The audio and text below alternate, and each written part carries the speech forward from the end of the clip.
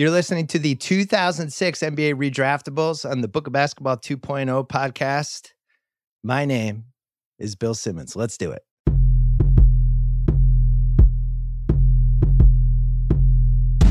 Like Shaq, Kobe's gonna attack. Larry shoots at three, Quads playing that D. LeBron hits him with that steal, and you already feel. Pass it to Luke, yeah, he's gonna juke, yeah. It's a book of basketball, yeah. It's a book of basketball, yeah. It's a book of basketball, yeah. It's a book of basketball. Yeah. All right, the 2006 Redraftables. Chris Ryan is here. Joe House is here. This is one of the dumbest, dopiest drafts. Yeah, other than 2013, probably the dopiest draft of this entire century. We had our first pick was named Andrea. We had 6 lottery whiffs. We had, out of our top 5 picks, one guy became amnestied later, Tyrus Thomas. One guy was an iconic all-time bust, Adam Morrison. One guy became a internet punching bag and a despised New York Knick, Andrea Bargnani. And then the number 5 pick was a guy whose nickname was the Landlord that I had totally forgotten until I did all the research for this. LaMarcus Aldridge was the only good top 5 pick out of this draft. Chris Ryan, this was also the last blog post of your Chauncey Billups blog, which has a new 4-hour documentary about it coming up by Ken Burns. What do you remember of this draft first when you think about it? It's intertwined with my experience on basketball internet in like the first 3 or 4 years of the 2000s, where it was truly weird out there, you know, and people would just blog about the personalities that they were attracted to. And for as much as this 2006 draft is honestly like, it's probably a waste of this podcast's time to re-litigate it. What an island of misfit toys, man. And what a strange group of individuals to be in this lottery, much less this whole draft. And I remember that night, and just like, that was back when like basketball was like truly weird back then, when guys like this would get picked. Like Sheldon Williams would go in the top 5 or 6 picks of a draft, and you were just like, what am I doing with my life? I'm just watching this guy named the Landlord get selected. House, Russillo and I, we did the 2005 Redraftables and discussed this is an epic GM run of just terrible decisions across the board for 5 solid years. And you can feel a lot of them in this draft, combined with one of the weirdest college seasons we've ever had, where it was basically the height of JJ Redick becoming like a Cobra Kai America's villain on Duke. And then this bizarre Adam Morrison thing going on. And all of us are like, wow, these are the best 2 players in college basketball. This is not a great sign for the draft. What else do you remember from that college season? I don't remember a lot from it. I think the overwhelming sentiment is what you guys have been saying, which is it was just crazy weird. It was so weird. I never thought that Duke team was very good, and yet they won, right? They won the title that year. I never thought that Sheldon Williams was a wowzer kind of guy, and he got picked 5th in the draft. It was like, this draft, I think, is proof of how hard the draft is. Like, how can you fault GMs? How can you fault teams for, you know, taking a swing on a bunch of guys? The track records here are all over the place. How can you possibly mine a diamond like Paul Millsap back in this era? This is the kind of takeaway for me. Yeah, and we don't really have the advanced metrics component yet. Even if you look, I don't want to spoil the redraft that we're doing later, but you have Rondo's the 21st pick, Kyle Lowry's 24th, Paul Millsap's 47th, PJ Tucker is 35th. And these are all guys that would become like top 8 or 9 relevant guys. And then you go the other way with the top 5, where only one guy makes it. We knew it at the time. And this has only happened a couple times with the draft. I think it definitely 2013. And then this one where people are like, holy shit, hold on to your seats. We don't know what's going to happen. This draft has some just legendary dumbass trades. So Chicago ends up with the number 2 pick because of the Eddie Curry trade that Isaiah Thomas made the previous summer, where he gives up 2 unprotected first-round picks. The first one manifests itself as the number 2 pick in the entire draft. Chicago gets this insane dumb luck. Oh, my God. Can't believe this worked out for us. Nah, it was too good to be true. They flipped the pick to number 4 Portland for the rights to Tyrus Thomas and Victor Crappa. House, do you have a Victor Crappa joke? Yes, it's Victor Crappa. That's the joke. Well, that trade was Crappa. Portland acquires the 7th pick from the Celtics, Randy Foye. Rafe LaFrence's contract, which ran for 2 more years or 3 more years, and Dan Dickau in exchange for Sebastian Telfair, Theo Ratliff's contract, which was expiring a year sooner than Rafe LaFrance, which is why Boston wanted it, and a 2008 second rounder. We're going to go into it later, but this is about as angry as my dad's ever been on a draft week. He was just completely enraged. We'll cover it later. And then the other one that's nuts, Phoenix has the 21st pick. Marcus Williams is on the board, controversial point guard who had a whole thing at UConn. Stole some laptops. Let's just call it what it was. He was a laptop stealer. And then Rajon Rondo's on the board, who everybody was like freakish athleticism, huge hands. He was one of the original freak guys, but had some chemistry issues at Kentucky. We'll leave it at that. Phoenix has the 21st pick. They just trade it for a future Portland first rounder. Meanwhile, this is the height of Phoenix being great. They just could have had Rondo. They passed that up. Chris, why were the GMs so bad? Is it like the internet hadn't properly bullied GMs yet for bad behavior? What was going on here? So I'll tell you what I think is I remember sitting in the back of a wonderful record store called Mondo Kim's on St. Mark's Place in New York City and reading your columns back then.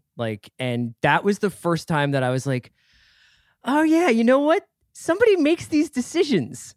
These guys don't just appear in Sixers uniforms. And I remember that was sort of like you were among the first people to introduce these ideas of these guys can actually screw teams up for years. And we should be paying more attention to how they spend the team's money, how they put these teams together. When I look at this list of, I actually am nostalgic for the era of dumb GMs. I think we had a lot more fun when there were more David Kahns and less Daryl Morey's. Now everybody's it's pretty rare when someone screws up on a monumental level. This was the year I wrote the Atrocious GM Summit 4 months before. I think one common theme with a lot of this stuff, there's more ex-players running teams. This was still the last part of the era, House. House, I don't know if you know this, but you've had a couple ex-players run the Bullets Wizards to mixed success. I think what's happened by the time we get to 2020, it's just a lot more smart people who didn't necessarily play basketball professionally. I think back then you think you have Wes Unseld, Ernie Grunfeld, Isaiah Thomas. It just goes on and on. Michael Jordan's making picks for Charlotte. And the wave is coming of the Daryl Morey, Sam Presti guys that are looking at it completely different, that are taking advanced metrics into account, that aren't bringing in ex-player biases of, oh, no, this guy's talented, we can save him, things like that. House, would you rather have an ex-player or a smart person run your team?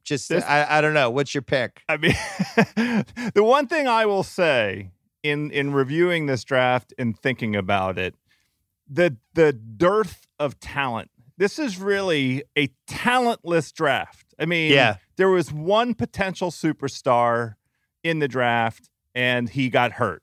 And that's it. Adam Morrison? Yes, and his name is Adam Morrison. That was my favorite part of Chris Ryan's last blog post ever, by the way. What was it? What'd you call his outfit? I think I compared him to a guy greeting you at a Best Buy, but I have to go back and check the tape. No, it was like you called him like a rector, like a guy like a priest in a rectory. That's right. It was excellent. Remember how many Adam Morrison conversations we had in 2006? This was still an era when people really, really cared about college basketball. And he was an incredibly fun college basketball player. Both him and JJ were, it's hard to think of it this way now. And JJ's turned into such a good role player, but he was awesome to watch in college. And the other schools really hated him. And he's talked on his podcast about, it was a tough thing for him to deal with as a 20 and 21-year-old when you're getting hate heaped on you like that. With Morrison, this is Gonzaga's real official breakout as, we're actually a big-time program. Yeah. And he was unlike any other college player. He was buckets. He was putting it up.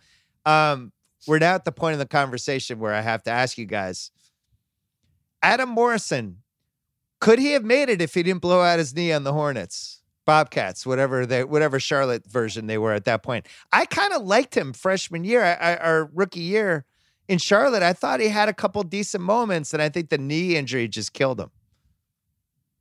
Yeah, I think there's a couple of guys in this draft who were drafted a couple of years too early. There were probably a couple guys who were busts no matter what. But this draft is a really interesting snapshot of a time before I think people started getting a little bit more creative with how they developed talent in the NBA. So you see a couple of guys here and you're just like, yeah, this is just someone just straight up drafting a power forward because they think they need some help on the boards, Yeah. And Morrison, drafted in 2012, is just a much different player than he is in 2006. And he might have even succeeded in the era that he was drafted into if he hadn't gotten hurt. That was the worst possible situation for him based on what we now know was his, particular kind of psychological makeup. Like he as you said, Bill, he didn't have the disposition, the demeanor, the psychological wherewithal to be alpha. And MJ needed alpha out of that draft pick. And the funny thing is, he showed a ton of alpha as a college basketball player. He was incredible at Gonzaga. I loved him, and I thought he was going to have at least a good a career as somebody like Keith Van Horn. That felt to me like his basement, his floor. But I think it was the injury obviously was the career alterer, but if he landed somewhere where he didn't have that pressure and he got picked, later in the lottery in the 10 to 14 range, I think he could have been successful in that era. There were some red flags that we did not know how to take into account in the mid 2000s, because even with him, and I remember my column had really taken off at this point. I had it was the first time I was really getting inside information from different people. And the word on Morrison at Gonzaga was he was really fragile, and they really protected him from the media. He was almost like put in a bubble there because they were really, worried about him. They were worried about what he could handle, and they really sheltered him in a lot of ways. And that was the word even before the draft. And I think now in 2020, teams, the science of studying just the brain and mental makeup of a player, and there's so much more emphasis now on mental health. There were real red flags with him. You throw him on Charlotte with a ton of expectations. Doesn't have a great rookie season. He still averaged 11 a game, but he's on a team with Gerald Wallace, Raymond Felton, Emeka Okafor. And it just, he gets the knee injury and he just kind of craters. I think he would have been put in a better position to succeed, but I also don't think he would have gone 3, because I think teams would have been really concerned about some of the red flags with him coming out of college. The Tyrus Thomas thing. Oh, go ahead. With Morrison, though, it's also like that catch-22 where the most value is derived from him if he's a focal point of the offense, but the most pressure gets put on him when he's made the focal point of an offense. And also, if you're an NBA team and Adam Morrison is the focal point of your offense, where you're going. Right. The another guy that Tyrus Thomas ends up going in the top 5. It's fueled. And by the way, I will fully admit I was completely wrong. I thought he was going to be a good pro. One of the reasons I thought that was he was awesome in the tournament. And it was a classic case of the guy lighting it up for 2 weeks in March Madness and everybody going, oh, this guy. And it was just a dick tease. House, we've gotten sucked into those guys over and over again. That was a classic March Madness, almost like a contract year, like when Jerome James had his contract year and ended up making $30 million in the playoffs. It was the college equivalent of that. I think people are more hip to that now, getting seduced by 2 good March Madness weeks.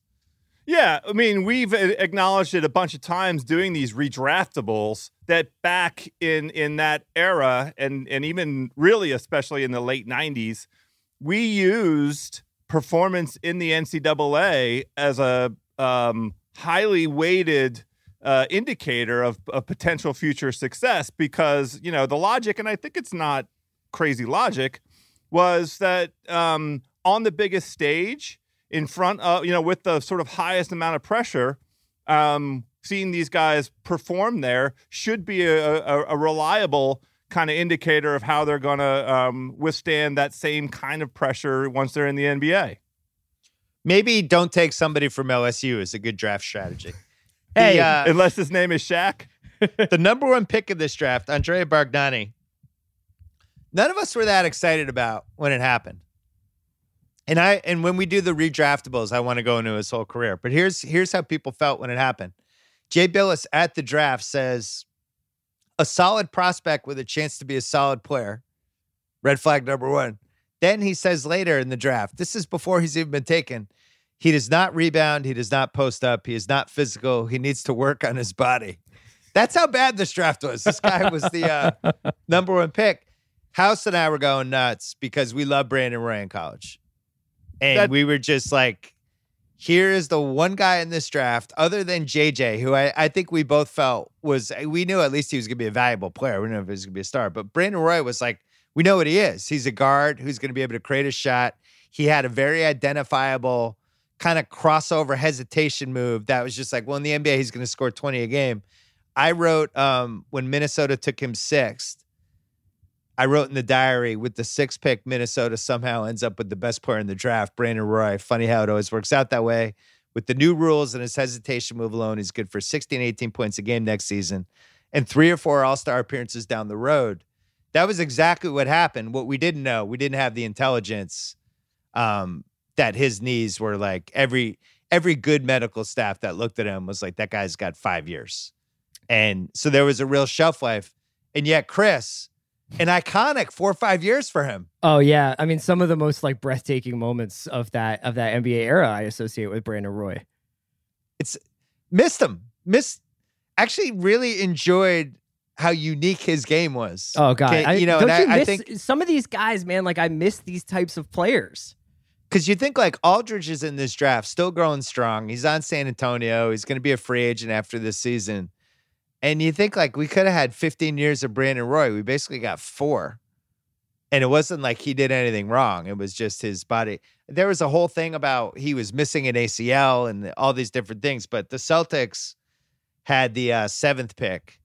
And their team doctors basically, I think they've talked about this, but this is what I was told by my Boston people. Like the team doctors were just like, you can't take this guy. He's going to be out of the league by the time he's 26, 27. Do you think that there's anything to the idea of the way like we have a better understanding of like how to get guys healthy? Like, is there anything that could have saved Brandon Roy? I mean, you're not a doctor, but like the way that the Sixers put guys on ice for a year or 2 here and there, is there anything that could have been done to prolong or save Brandon Roy's career? I'm sure. I don't know if it would have, 100% saved his legs, but I'm sure there's a scenario where Odin's the other one. We'll do Odin when we do 07, but the Odin stuff was very, very basic things that could have saved him, right? His legs weren't the same size. Now they would know, just wear these sneakers. It'll even out, then your body won't be off kilter and things like that. It's weird we weren't thinking this way in 2006, but we weren't. One other note, we should talk about Rondo goes 21 and Lowry goes 24. I didn't like when the Celtics traded for Rondo. Here's what I wrote. The list of NBA teams that won an NBA title with a point guard who couldn't shoot looks like this. And then the list was just all empty. But then I added, on the other hand, my Celtics moles told me that Rondo absolutely destroyed Randy Foye and Marcus Williams in their workout a few weeks ago. So who knows? They win a title with him 2 years later. I This think is not one of my better draft diary performances. It's a great reverse jinx. there is an Yeah. argument to be made, and I'm sure we can make it. If we were going to do not, the entire career that this guy's had, but if we were going to say the best version of these players, how would you redraft them? I think national TV Rondo is in the conversation for the number 1 pick. Wow. Well, I'll tell you this. Well, I want to save some of the Rondo stuff for when we get to them, but I'll tell you this. His rookie year, which was a train wreck, and they're tanking for Tim Duncan basically 2 months in. And Rondo was clearly good. And it was almost like inexplicable that they weren't playing him more. And I do think they sacrificed some of his rookie year because it was like when he was on the court, good things would actually happen. And, you could just see something. It was not surprising to me when they do the KG trade. It was the one piece they wouldn't put in because Minnesota's like, give us Jefferson, give us Rondo. And they're like, you're not getting Rondo. We actually think we can win the title if he's in our 7-man rotation. So that happened. Some comedy from this draft. Here's what I wrote on the Ty Thomas pick. Quote, in the draft diary, I love that pick for them. And not just because he's a freakish athlete with a 7'3" wingspan. You can go to war with Ty Thomas. Where I don't did know you what get war that I was intel? talking about. What are you talking about? What war was that? Star Wars? I think it was the Falkland Islands. Falkland Islands. What was the Falkland crisis? Another one was they had a whole debate about Rudy Gay's potential because Rudy Gay starts sliding, which was actually dumb. I mean, Rudy Gay was talented. We were all frustrated with him. UConn. There was a whole rap that he didn't care enough. Greg Anthony argued that Gay will be better than people think. Stephen A is on this draft, and it was clear he hadn't watched much basketball. Stephen A countered, I haven't seen him play that much. And that was the argument. Stephen A is one of the people on this draft. I haven't seen them play that much about Rudy Gay, who was a top 8 pick.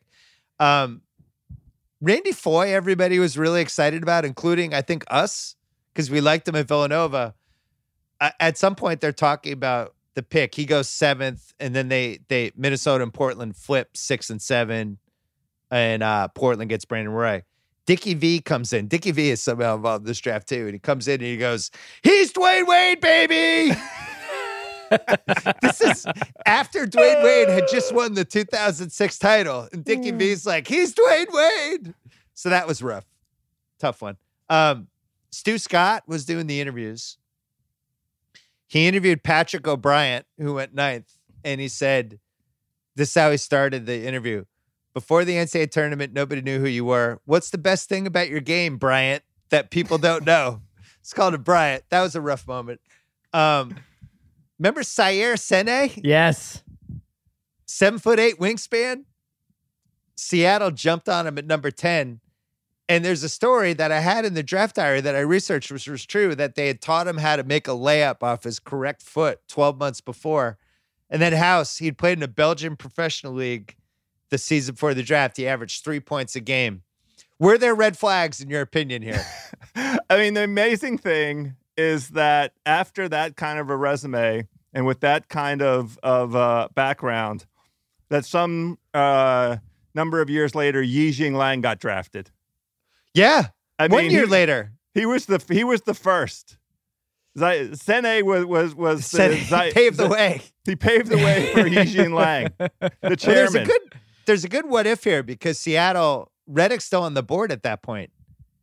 If Seattle takes Redick, they had Ray Allen, and then Durant's coming in 07. They could have had just all 3 of those guys on the same team and had like the first ridiculous 3-point team.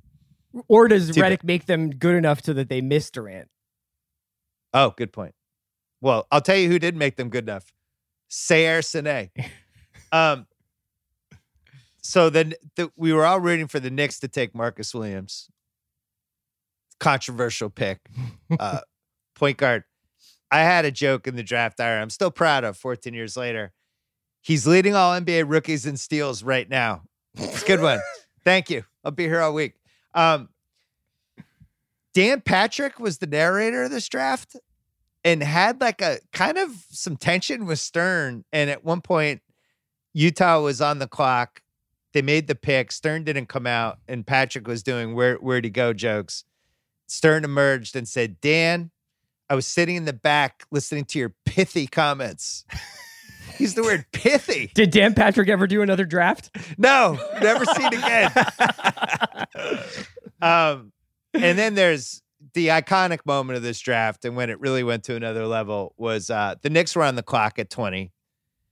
Marcus Williams is on the board. And again, people thought Marcus Williams was like a top 10 pick before the laptop stealing thing. Rondo's on the board.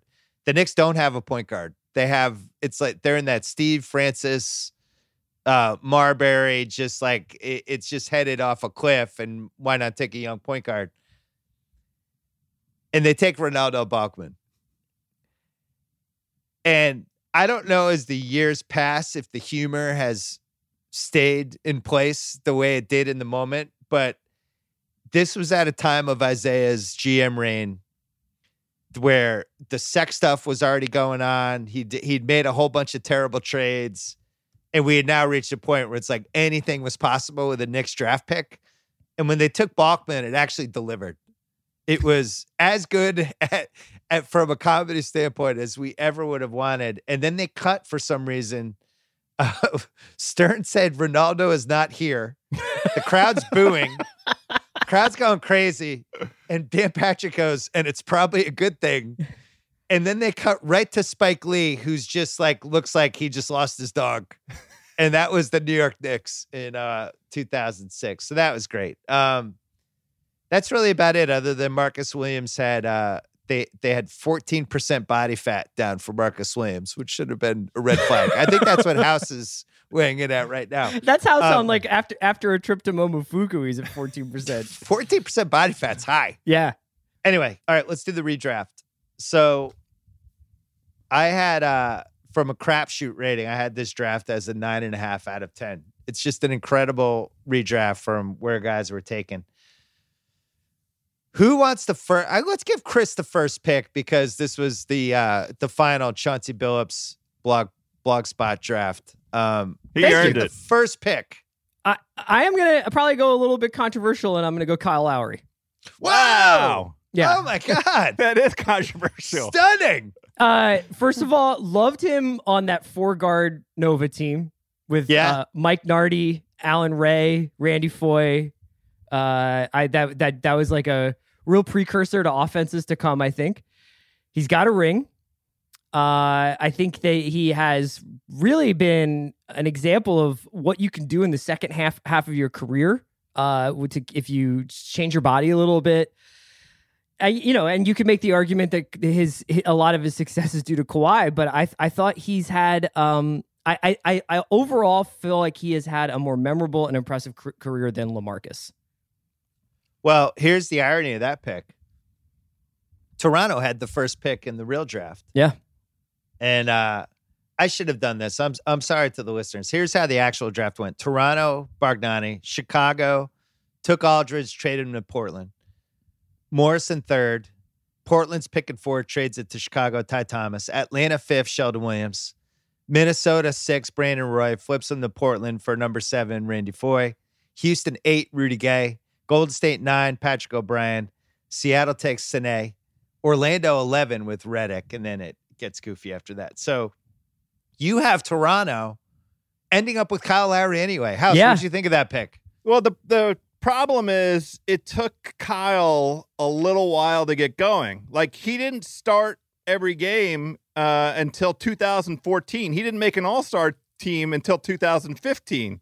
And we're talking about the 2006 draft. So you need to be a team that has 8 or 9 years worth of patience for that number 1 pick to pay off. Now he's really validated that selection over the last 5 years. I mean, incredible at this sort of late stage of his career. You got to trust the process. You got to trust the process. That's one hell of a process, Chris Ryan. I couldn't do Kyle at that spot. So this is the same year Daryl Morey takes over the Rockets, which we probably should have mentioned at the top. he's running the draft for the first time, ends up making the controversial Rudy Gay for Shane Battier trade, which eventually became a giant Michael Lewis feature and is really like the first Moneyball moment for the NBA, where somebody's breaking down Shane Battier's, all his glue guy stats, and decides that's more valuable for the team we have than Rudy Gay's potential.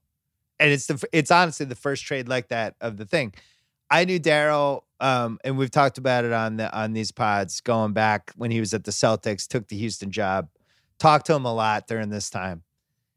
And I remember he asked me for advice when he took the job. And my advice was this: find the dumbest GMs possible, call them all the time. There's a lot of them. And that would be the easiest way to improve your team. So he trades for Kyle Lowry in February 2009. Kyle Lowry was somebody we all liked.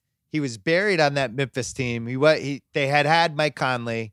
Mike Conley was a top 5 pick a year later for them. And it was Mike Conley's team, and Lowry's just trying to fit in. And he gets Kyle Lowry. He gives up Rafer Alston to Orlando. Memphis ends up trading Kyle Lowry, and Memphis, it looks like they got Adonal Foyle, Mike Wilkes, and a 2009 number 1 pick to Memphis. And he gets Kyle Lowry. And I remember talking to Dow after. I'm like, you motherfucker, you figured it out. you traded with Chris Wallace. Smart move. Way to go. But he steals Kyle Lowry. But House is right. It took a while. Yeah. And, we did the 2005 draft. We were talking about how Lou Williams has basically 2 careers where he's like, kind of like Jamal Crawford with less PR for the first 9 years of his career. And then as the league changes, he becomes this weapon, this free throw 3-point weapon. And Lowry is another good example of, if you look at, I had him second in the redraft, just for the record, but you look at him from just 2014 to 2020. So it's basically year 9 of his career on. He's 18, 7, and 5. He's 38% from 3 and a good defensive player too. It's defensible. 6 all-star teams, made a 3rd-team All-NBA. But most important, is a good example of somebody who wins the title and his whole career trajectory is just going to be looked at differently forever. They don't win that title, you don't take him with the first pick. No. Although, I would be tempted because you went to Cardinal Doherty High School in Philadelphia. Well, you have your Philly stuff. He wins the title, and it basically takes all the baggage away. Whatever baggage we had with Kyle Lowry, it's an incredible title. He was awesome. And in that final game, that whole series, he put his balls on the table, but especially that last game, he really won my respect. House, LaMarcus Aldridge just landed in your lap at the number 2 pick. You want him? Yeah, I'm going to take him. I mean, a steady contributor, performs at a high level throughout his career. A nice number of all-star appearances, couple all-NBA teams.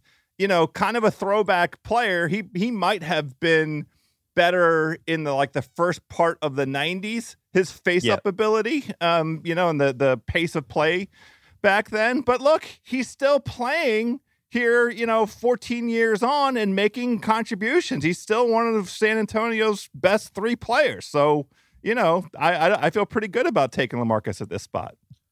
It's funny, at the time we were lukewarm on him in this draft because there'd been this history of these 6'11" guys that weren't quite centers.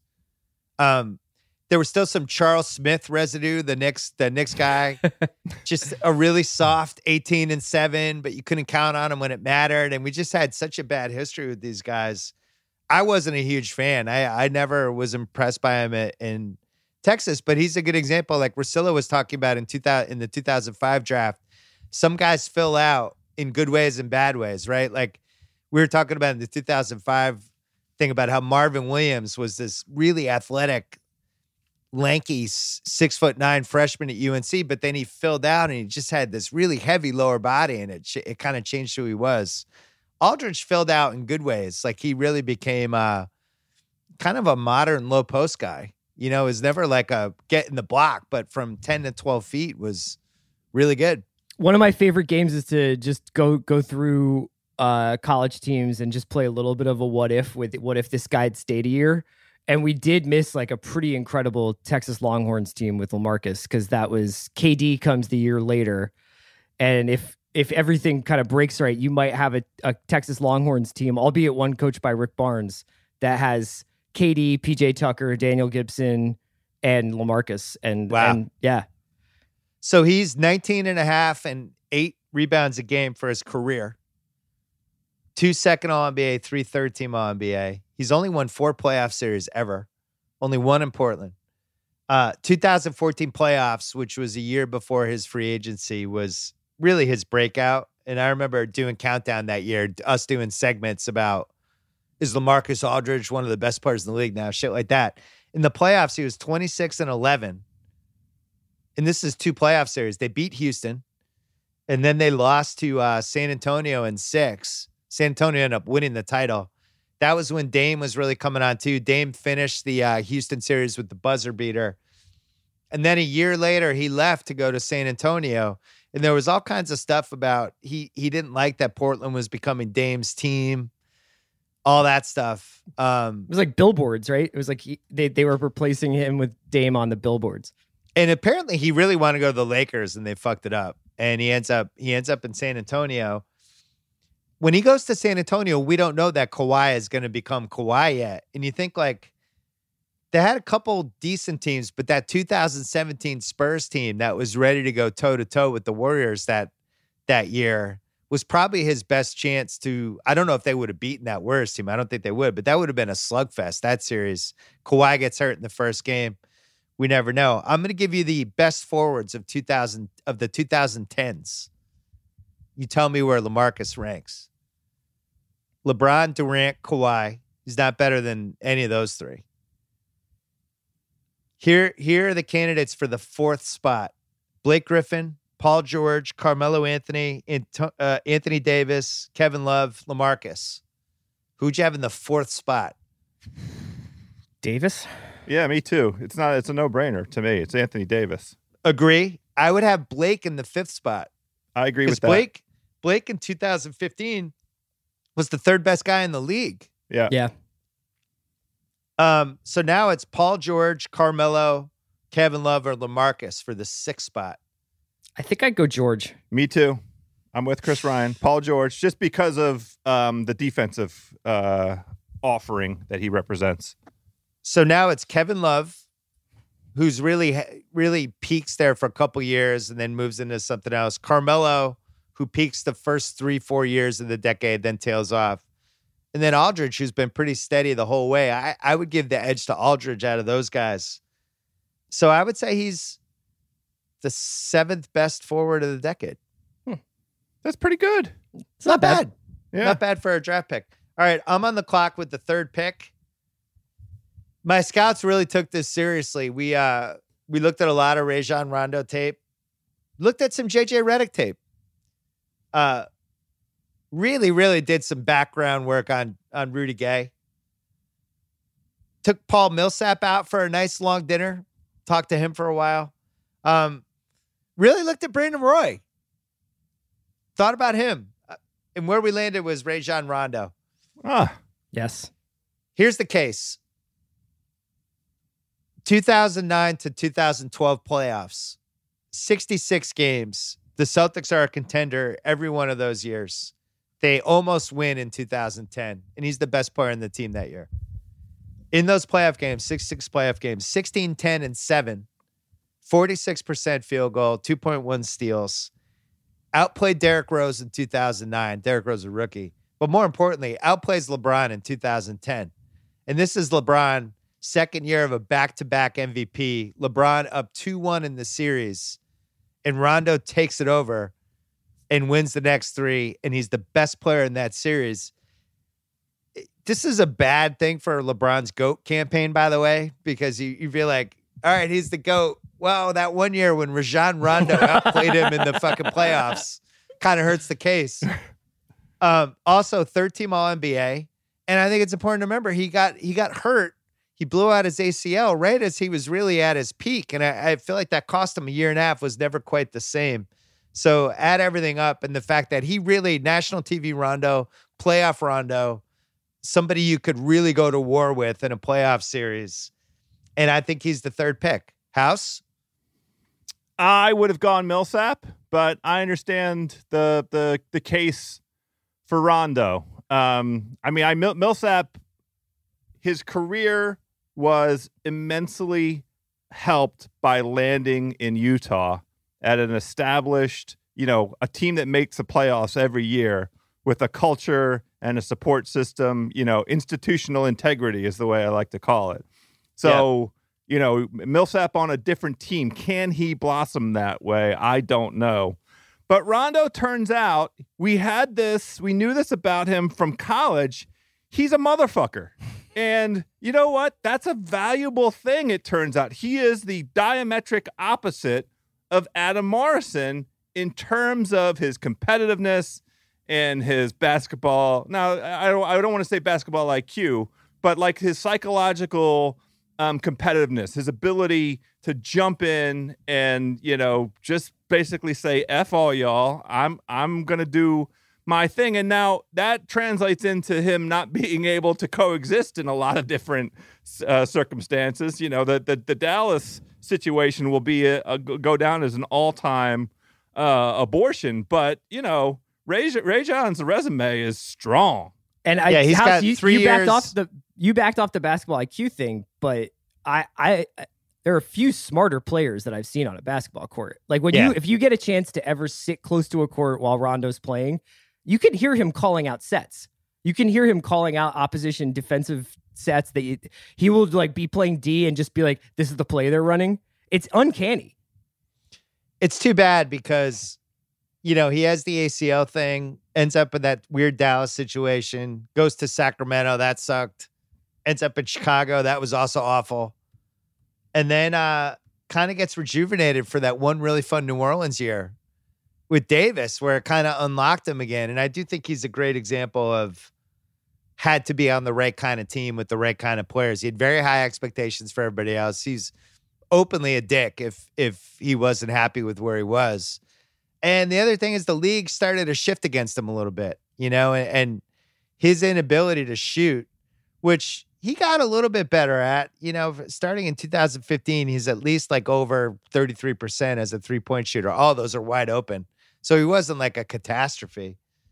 But, is a guy that really would have made more sense in the 80s and 90s, I feel like, when the game was just played much closer to the basket and the stuff that he was doing, just the league kind of changed on him. He was also, the other thing that happened that was really too bad is he was just a bad free throw shooter and never got better at it. I don't know whether it was because his hands were too big or what.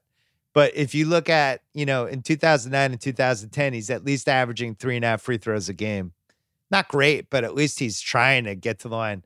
That dips to the point that by the time he hits the second half of his career, he's basically not going to the free throw line at all. I mean, in Dallas, he shot 0.9 free throws a game. He's doing everything he can not to have contact.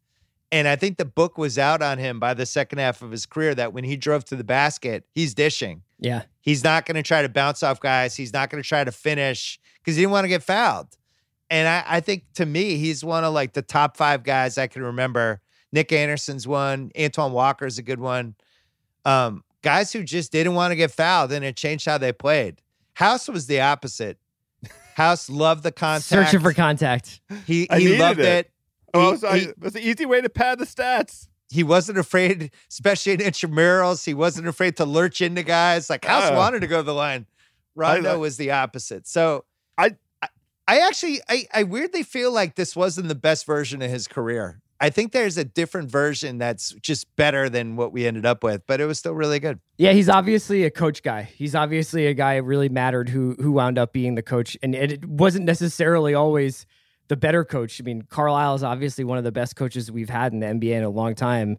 And those guys couldn't be near each other. So yeah, right. The sort of environmental stuff with Rondo, it's like crapshoot. I have no idea who he would have thrived under. Well, the observation I want to make is there could still be another, maybe it's not a full-length chapter, but half chapter for Rondo in these playoffs coming up that we're going to have in the 2020 season.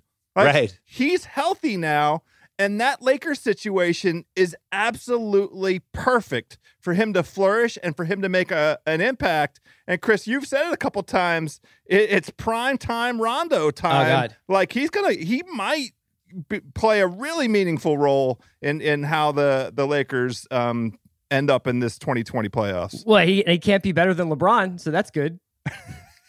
I've been saying for years that national TV quarantine Rondo was the most dangerous player in the NBA. So it'll be interesting to see how that plays out.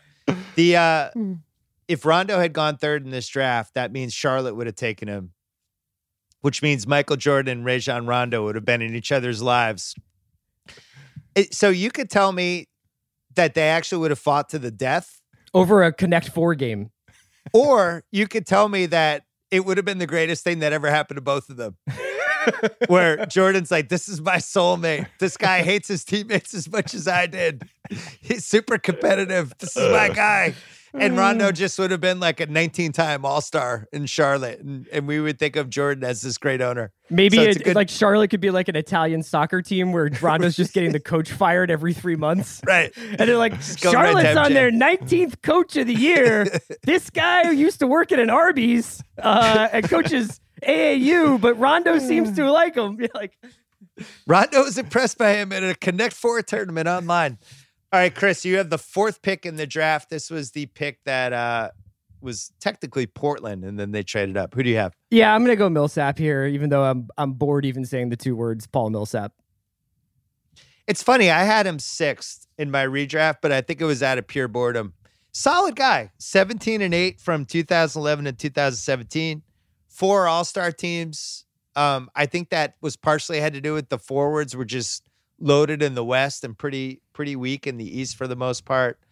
For a 47th pick, really couldn't have turned out better. And I can't think of anything else to say. Yeah, I mean, a cool kind of bridge player, like as a member of that Bud Hawks team, and the move into pace and space and move into the sort of drunk on threes NBA. But I feel bad, but I just can't muster a lot of like poetry about Paul Millsap. House, you're on the clock at 5. I'm going to take Brandon Roy here. Oh, I think that 5 years of Brandon Roy is the functional equivalent of the longer careers of some of the guys that came after him. I mean, this 5 spot, the eligible candidates are like JJ, which is, totally legit.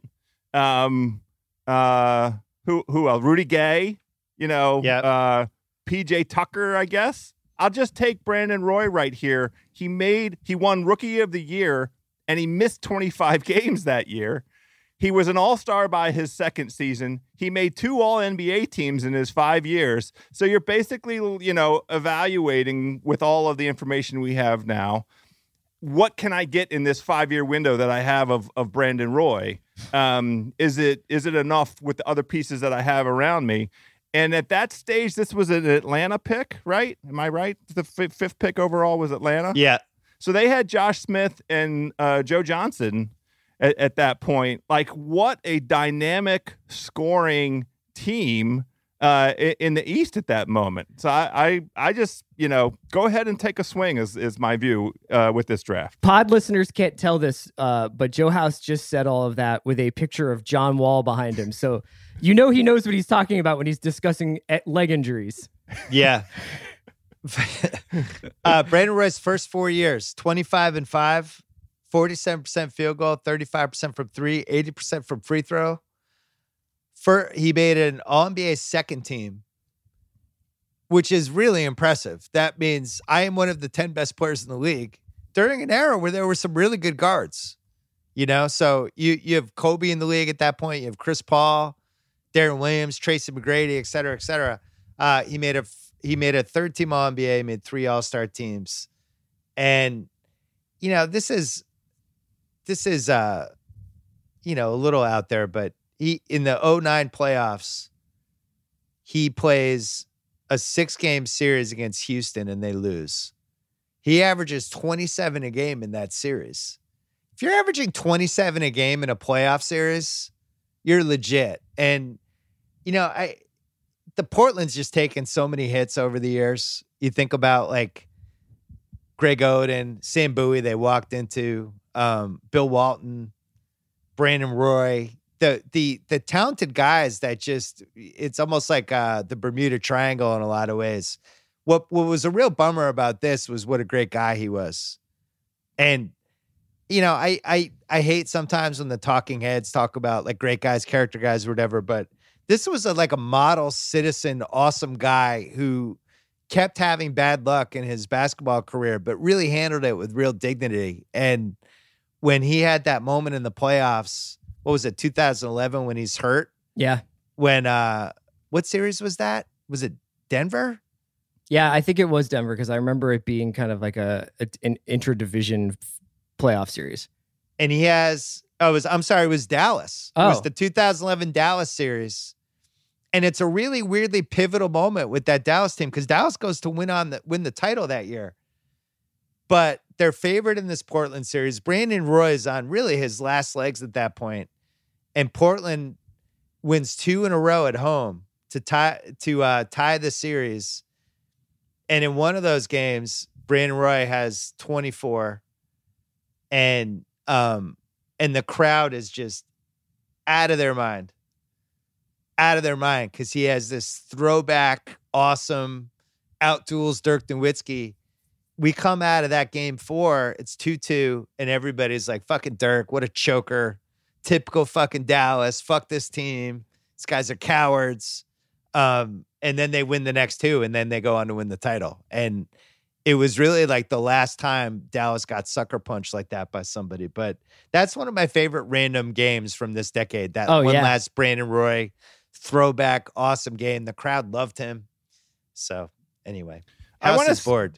I just want to make one observation. I wanted to make sure I gave credit where it was due. You got to hook up Portland for getting arguably the 2 best players in this draft. And they were a 50-loss team coming into this draft, and 2 years later we're a 54-win team. And I think it's some combination. Kevin Pritchard was heavily involved, and Steve Patterson Tom Penn too took over from John Nash. But you know that in a draft that we started off this podcast talking about how weird it was in the first place, how talentless it was, and how all over the map the talent was for Portland to go get the 2 best players. Shout out to the Trailblazers. Yeah. Well, and as we covered in the 05 draft, they completely shit the bed in 05 because they had the 3rd pick with Chris Paul and Darren Williams on the board and traded down 3 spots for Martell Webster, Linus Kliza, and a future number 1 that became Joel Freeland. So that was like, this is like a Jekyll and Hyde thing with the new administration. Although I know House was high on Joel Freeland. I think Joel Freeland was high also. The 6th pick, I'm on the clock. I'm going to take our guy, JJ. So, first of all, averaged 13 a game for his career. A 41% career 3-point shooter. And somebody who, as the league evolved over the course of the decade, it evolved in all great ways for him. And he ends up, he's a 41.6 career 3-point shooter. Is somebody that if it's a good team, he's a huge asset. And for basketball fans, really frustrating first few years in Orlando for him, where it just didn't feel like he was playing enough and it didn't really make a lot of sense. And we covered this in a previous Book of Basketball pod with that 2009 finals. Just so weird that they didn't space the floor with him more.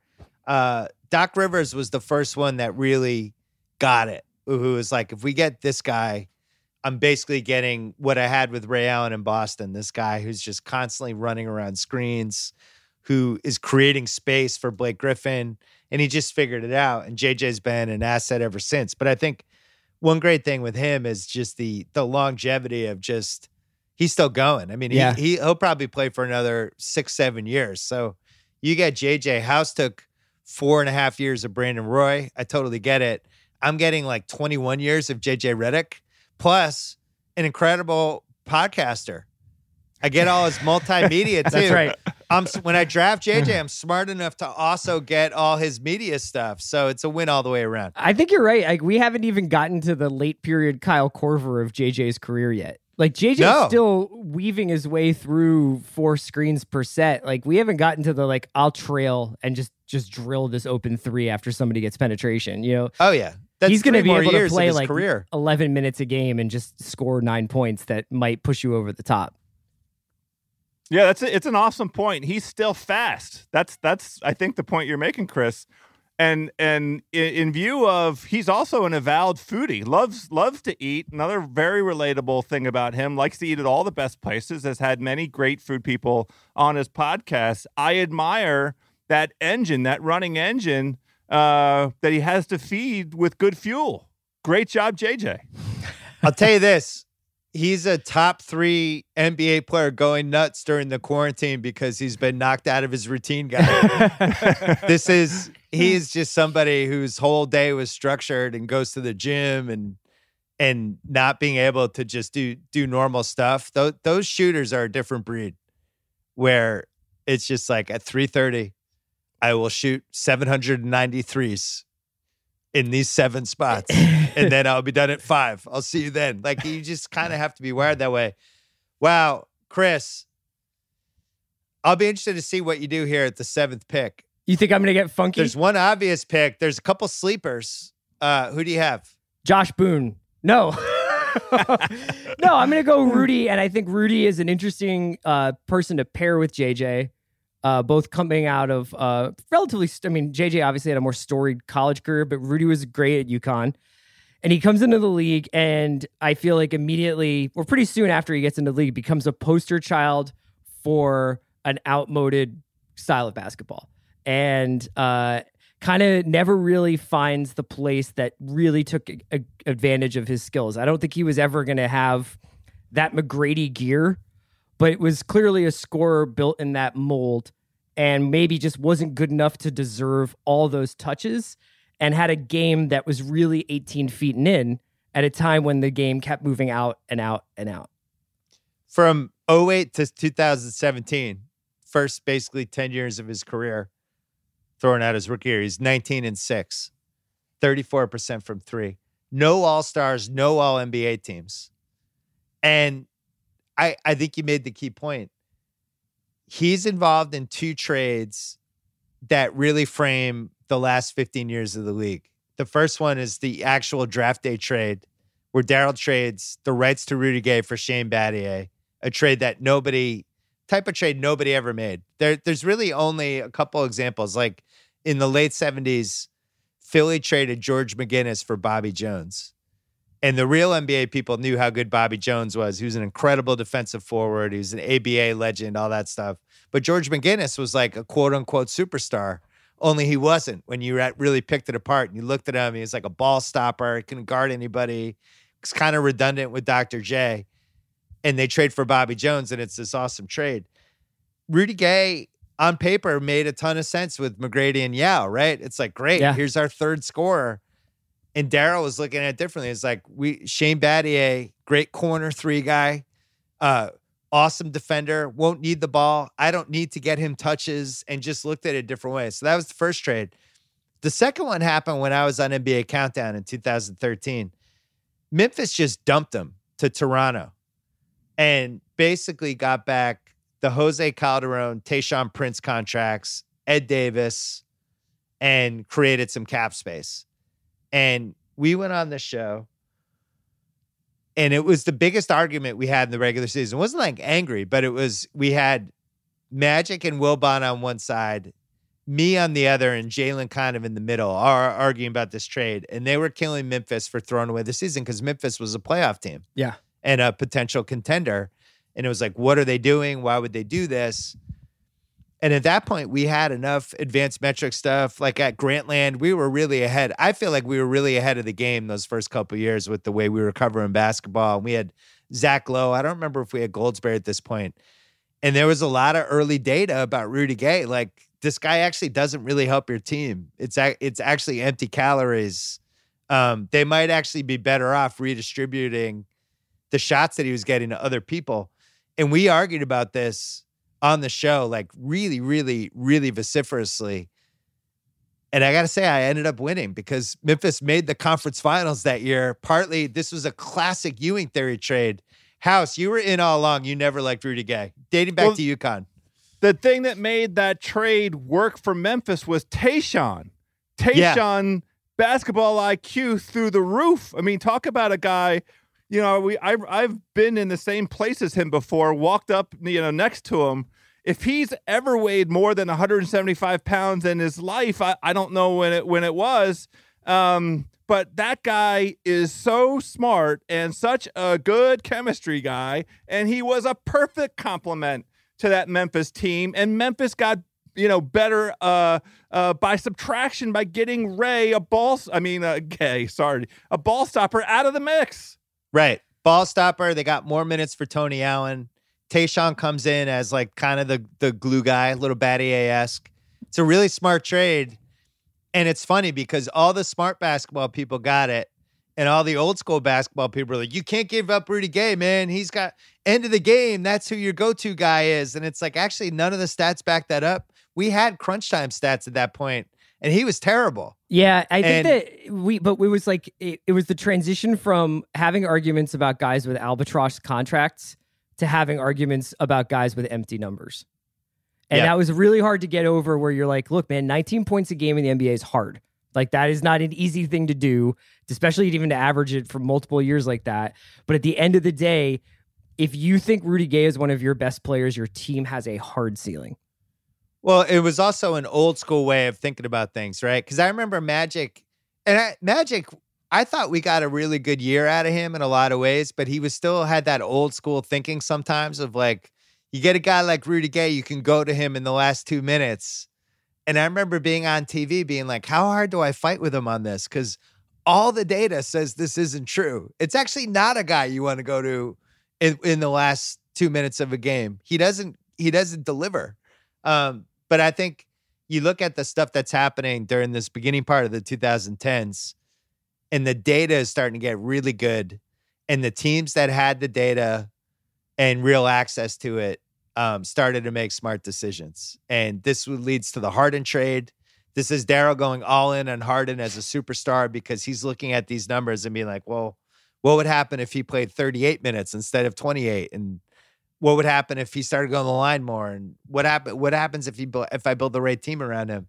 So anyway, Rudy Gay just weirdly involved in these two pivotal NBA moments that I think kind of personify where we went the last 15 years. It's so strange that he winds up on the team that we've historically thought of as one of the more progressive teams in the league. He's now on, him and LaMarcus are now on the Spurs kind of as these dinosaurs of a bygone era. So he's second in this draft in points scored. He's scored almost 16,000 points, and he's a career 17 a game guy. He bounces around a little bit. He goes Toronto, then Sacramento goes and gets him.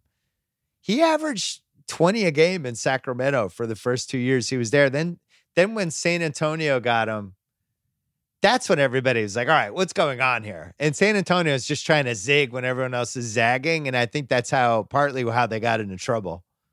Because it's like, maybe don't zig on this one. Yeah. Maybe the zag is where we should be with putting together a roster. So they get in trouble. House, you're on the clock with 8. I am going to complete the trifecta here of taking guys that are still playing and confessing up a little bit of recency bias. I want PJ Tucker here. And it is another guy who, like Chris's pick of Kyle Lowry, got to be patient because PJ Tucker was out of the league within a year of being drafted. And it took him 6 years. He visited places like Israel and the Ukraine and Greece and Italy and Germany. So he had, very well traveled, a terrific travel resume. He was signed by the Suns in 2012, the D'Antoni small ball era, and he's made a whole career out of that. And it's a damn good career for a guy that's 6'5", 245 pounds, that Houston plays at center. I mean, I love the 2012 to 2020 PJ Tucker, and I think in view of all the guys that are around him in this draft, I like this spot for him. I remember when he started to thrive in Phoenix, D'Antoni was gone at that point because he went to the Knicks, but they were still kind of in that mode of, little small ball, little fun to watch, and he was one of those guys who was really good, kind of secretly if you had league pass, but it wasn't ever discussed. But he would always jump out when you watch the Suns. Like, man, the PJ Tucker's a badass. I like that guy. Yeah, would love to see him on a good team. He became one of those guys because he spends basically four years in Phoenix. Nothing's really going on. But then when he goes to Toronto, when they traded for him at the deadline, and Toronto was a real contender at that point, it was like, oh, that's a good one. I'm excited to see him on a good team. And then it finally happens with Houston. It's funny though, there's really not a basketball reference page like this because he's 35 now. But to have the one rookie year and then 5 straight did not plays because you're in Europe. And as House said, Israel, Ukraine, back to Israel, Greece, Italy, Germany.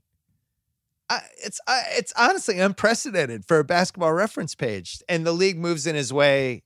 He moves his way in a bunch of different ways. And again, it's almost the theme of this podcast that the league moves in Daryl's way because there's another guy to pass through Maury Ball University here. Amazing. To be 1 year and out as a rookie. Oh, he had some G League stuff too, House. 07, a lot of G League. Do you remember the trade, the Toronto trade? I do not. February deadline. Well, Phoenix got a mother load. I didn't realize. Jared Sullinger, a 2017 second rounder, a 2018 second rounder. Yikes. All right, I'm on the clock at 9. You know what? Fuck everybody. I'm taking Andrea Bargnani. What? Yeah. You know what? He's not a bust. The whole Andrea Bargnani is a bust thing is bullshit. It's not accurate. And it is accurate. No, it's not. It's not accurate. I'm going to make the case. Go ahead. First of all, he played 10 years. He averaged 21 a game 1 year. In 2011, his 5th year in the league, 21.4 a game. From 2009 to 2012, he's basically 19 a game. Decent 3-point shooter every once in a while. I thought he was feisty. There was a little Italian feisty edge to him. And I'm not really sure what happened because I remember when the Knicks traded for him, I remember kind of liking the trade. Being like, oh, that's cool. That's somebody, he could spread the floor for Carmelo, stuff like this. And now I think because he failed with the Knicks, there's been this revisionist history that he wasn't a good pro. The reality was he wasn't a bad pro. Even on the Knicks for 2 years, he's averaging 13 and 14 a game. He's playing 27, 29 minutes a game. He wasn't a bust is my point. And if I can get him at the 10th pick, I'm happy, or 9th pick, I'm happy. In this shitty draft. Yeah, I think that the funny part is that like it's hilarious to hear you say that, and then when you look beneath him, it's kind of like, oh, right, like who else are you really gonna pick? Right. The only thing I'll say nice about Bargnani is in 2012, we were all in Orlando for the All-Star game, and Andrea was there, not to play. But I will say this. He stayed in the same hotel complex as us, and his girlfriend was absolutely unbelievable. It was, I try and be a decent person and not be a stare with the mouth open person. It was a long stare. I didn't care. I needed to consume all of it. Well, he had a little something there for a couple years. Like he was Italian. He did have a little Bafaguyu, tiny bit of that. If Andrea was a Corleone son, who would he be? Little Sonny. Maybe I guess little Fredo Sonny mix. Little Sonny, little. No, he needed Sonny. If he had Sonny, he might have been a decent player. He might have been better than 10th in this crappy draft. Well, I'm he also didn't live through his time in New York. I was just looking at my trade value list to make sure I never put him on a trade value thing. I don't think I did. I don't know. He wasn't bad. I think if you averaged 21 points a game as a pro, you weren't a bust. I'm sorry. So it's one of my rules. Chris, you're on the clock with 10, and we just had a drop off. Yes, it's pretty. I mean, part of me wants to be funny here, but there's actually no punchlines. Like, there's nothing funny about saying, "Oh, I'll take Booby," or "I'll take Steve Novak here." I'm going to go with Thabo. Probably a little unfairly regarded now at this point as one of the reasons why the Thunder probably were not ultimately able to get over the hump, although there are other reasons. But like, his inability to reliably knock down a jumper is one of them. Good defensive player, though. But a great defensive player. And I think ultimately, like, those years in Oklahoma, he was like an alpha defender. House, the draft just dropped off. You're at the 11th pick. I have nothing to add to that, to the Thabo conversation. But nobody disagrees with it. I mean, I guess you could go Ronnie Brewer there, but House, you're up. Well, we're launching a new Ringer podcast next month called the Best 50 Swiss NBA Players of All Time. And I don't want to step on that. So we'll save it for that. House, you're up at 11. I'll take JJ Barea. That's who I had there. He's still in the league. Another guy. I mean, this is it. I'm just taking the guys, at this point, when your choices are CJ Watson and Ronnie Brewer and who else? I mean, I wouldn't have taken Bargnani. Steve Novak, I guess. I mean, Barea played meaningful minutes, has been a terrific role player for Dallas, and actually made a nice contribution for his little bit of time in Minnesota as well. It's clear that he has some team leader kind of capacity, and that he's well liked, that coaches trust him. And at this stage with this group, that's enough for me. I thought he should have gone higher. Barea? Maybe a spot higher. Yeah. Well, here's the thing. In 2011, he plays 21 playoff games for a team that wins the title, 18.6 minutes a game, 9 points a game, and famously fucked with LeBron's head when Dallas had him guarding LeBron. And it was the all-time Jedi mind trick. Fuck you.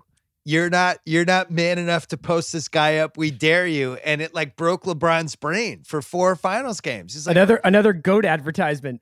Yeah, well, that's tough. 10 and 11 are really like undermine the LeBron GOAT case. But he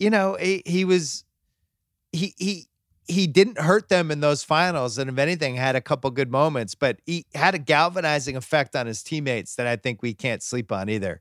Where when he succeeded, it got the whole team fired up. Yeah, he's this little Puerto Rican guy. Yep. And if he made a big play in crunch time, like the whole bench like went bonkers. But I know he's a beloved teammate too. And I think he's one of those guys. He's still in the league. Obviously, he's on Dallas. He's one of those guys that will stay a little like Udonis Haslem, where he'll stay in the league 3 years after it's over just because he's so good to have on your team. So for the 11th pick, I think that's strong. Well, I'm up with the 12th pick here. It's pretty grim. I'm going to go with Randy Foye. And here's my case. At his peak was like a fairly interesting coming off the bench guy. I remember on the 2012 Clips, he was a third guard for them, 11 a game, 5 threes a game, 39% three-point shooter. Was a pretty good three-point shooter at his peak. And most important, career is 36.6 three-point. Most important, House's dumbass team traded the number 5 pick in the 2009 draft for him and Mike Miller. So he actually did have value. No, House, he didn't. Go ahead. He didn't. He was terrible in Washington. And I don't know if it was because he didn't want to be here or whatever the situation was. But, he is, look up journeyman. Now he played, what does he play? 700 games, 750 regular season games.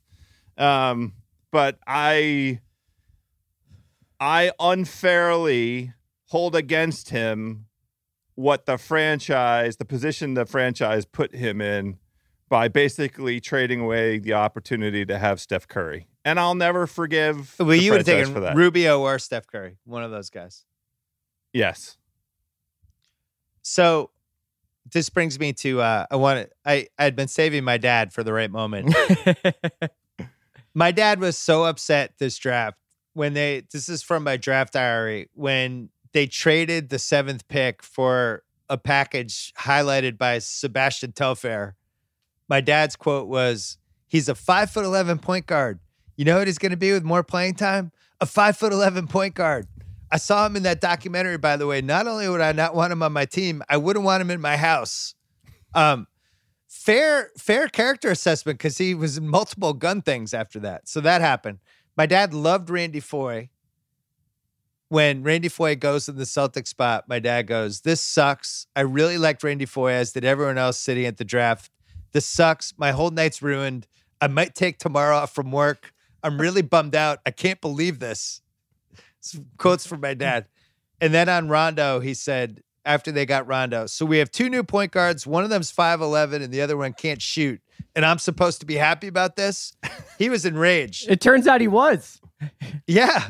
So the Randy Foye people did like. And Dickie V, when he came on and was like, "This guy can be Dwayne Wade," it was ludicrous, but it was said by somebody who had a basketball analyst job. Yeah. So anyway, I'm happy. Congrats. I'm happy to get him with my pick. All right, Chris, you're on the clock. We have 3 picks left. This is going to be really brutal. Do we really have to do them? Yeah, we got to get to 15. I'm going to go Novak. That was going to be mine. Yeah. I like the belt. That's about all. I mean, like, Ronnie Brewer never had anything as cool as the belt. So I'm going to go with Steve Novak. Really good wingman during Linsanity. Yeah. Great. In a couple of the celebrations, was really right there, Bundini Brown style. As Linsanity was getting his Linsanity on. Another one of those guys that probably born 10 years too soon, right? Yeah. Because you think about 43% from 3 for his career is quite good. It's weird that the Spurs never took him for I a was test just going to drive. say he seems like he's the kind of guy who has 2 rings if he plays for the Spurs. Oh, they did give him. I'm sorry. My apologies. They did give him a test drive in 2011. Did they? So, yeah. So his 2 Knicks seasons, Jesus. Yeah, there's a case he might have gone too late here. His 2 Knicks seasons, 19 a game. 19.7 minutes a game.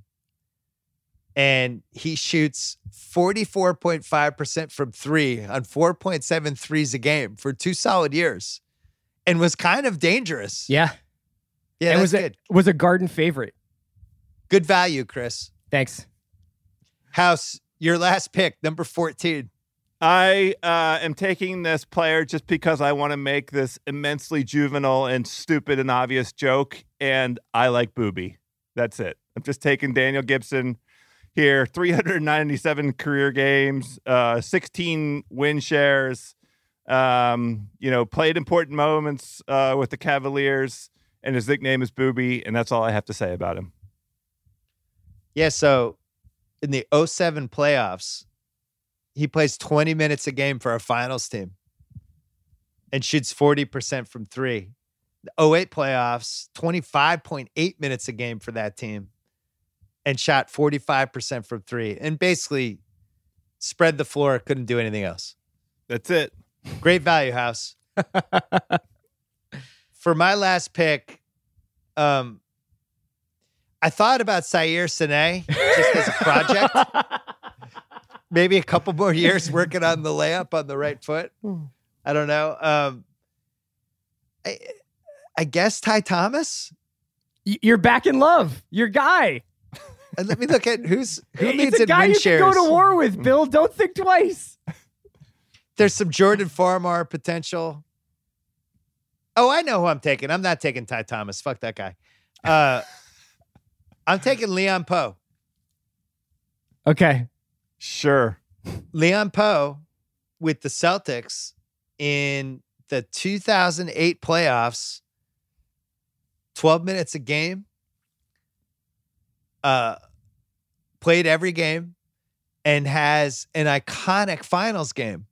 I think it was game 2. There's one, either game 1 or game 2 was the Leon Poe game, I think, when he just kind of comes in and lays the smackdown on the Lakers and does his thing. The guy had like no ACLs and did his thing. You guys aren't as excited about this as well. I was. I'm looking at this and I'm trying to see if it's wrong. I believe he has the highest win share per 48 minutes of anybody in this draft. I think I'm looking at this correctly. Here it is. Game 2. He plays 14 and a half minutes, 21 points, 13 free throw attempts. Game 2 against the Lakers. Single-handedly swings the game. So Bill, is just this for where that, you announced the new Ringer podcast feed, the Rewatcha pose? That's Just all Leon Poe's games. listen. If You we and get to like Russillo? year 3 of the quarantine, the Rewatcha pose is in play. So is 50 greatest Swiss players ever. Both of those ideas could happen. Yeah, I think we covered everything. What a bizarre draft. So we went in order. Lowry, Aldridge, Rondo, Millsap, Roy, Redick, Gay, Tucker, Bogdani, Barea. I'm sorry, Bogdani, Cephalosha, Barea, Foy, Novak, Leon Poe. If you just do those top 6 where they were actually picked, 2, 21, 47, 6, 11, 8, 35. So this is a weird one. A lot of variance. How somehow the Wizards, we didn't make fun of them in this draft. Before we go, is there some sort of Wizards mistake we could have grasped Well, they onto? took, and the mistake was at the 18th spot, Rondo and Lowry and Paul Millsap. Like, there's a bunch of PJ Tucker. There's a bunch of guys still out there that could have immediately contributed. They drafted a guy, I think he's Ukrainian, Alexei Pesharov, whose best attribute, the number one thing that he contributed to the franchise, is being a dead ringer for Stewie from Family Guy. Wow. He looks, every picture of this guy is a dead ringer for Stewie, and I think that's really all I can say about him. He was 7 feet tall. He lasted 3 years and never played more than 10 minutes a game. The Wizards didn't have a great track record with international drafting. To say the least. The Jan Vesely experience. That's exactly right. Fellas, I really enjoyed myself. Thanks for redrafting the 2006 NBA draft with me. I just want to ask to be on a good draft sometime with you. You want to be on a good one? I'd like to do a good draft. Okay. One of these redraftables. He'll consider it. All right. I'll Now talk- you're never going to be on a good draft. That was the 2006 redraftables on the Book of Basketball 2.0 podcast. Stay tuned for 2007 with me and Ryan Russillo on this feed later in the week. Until then.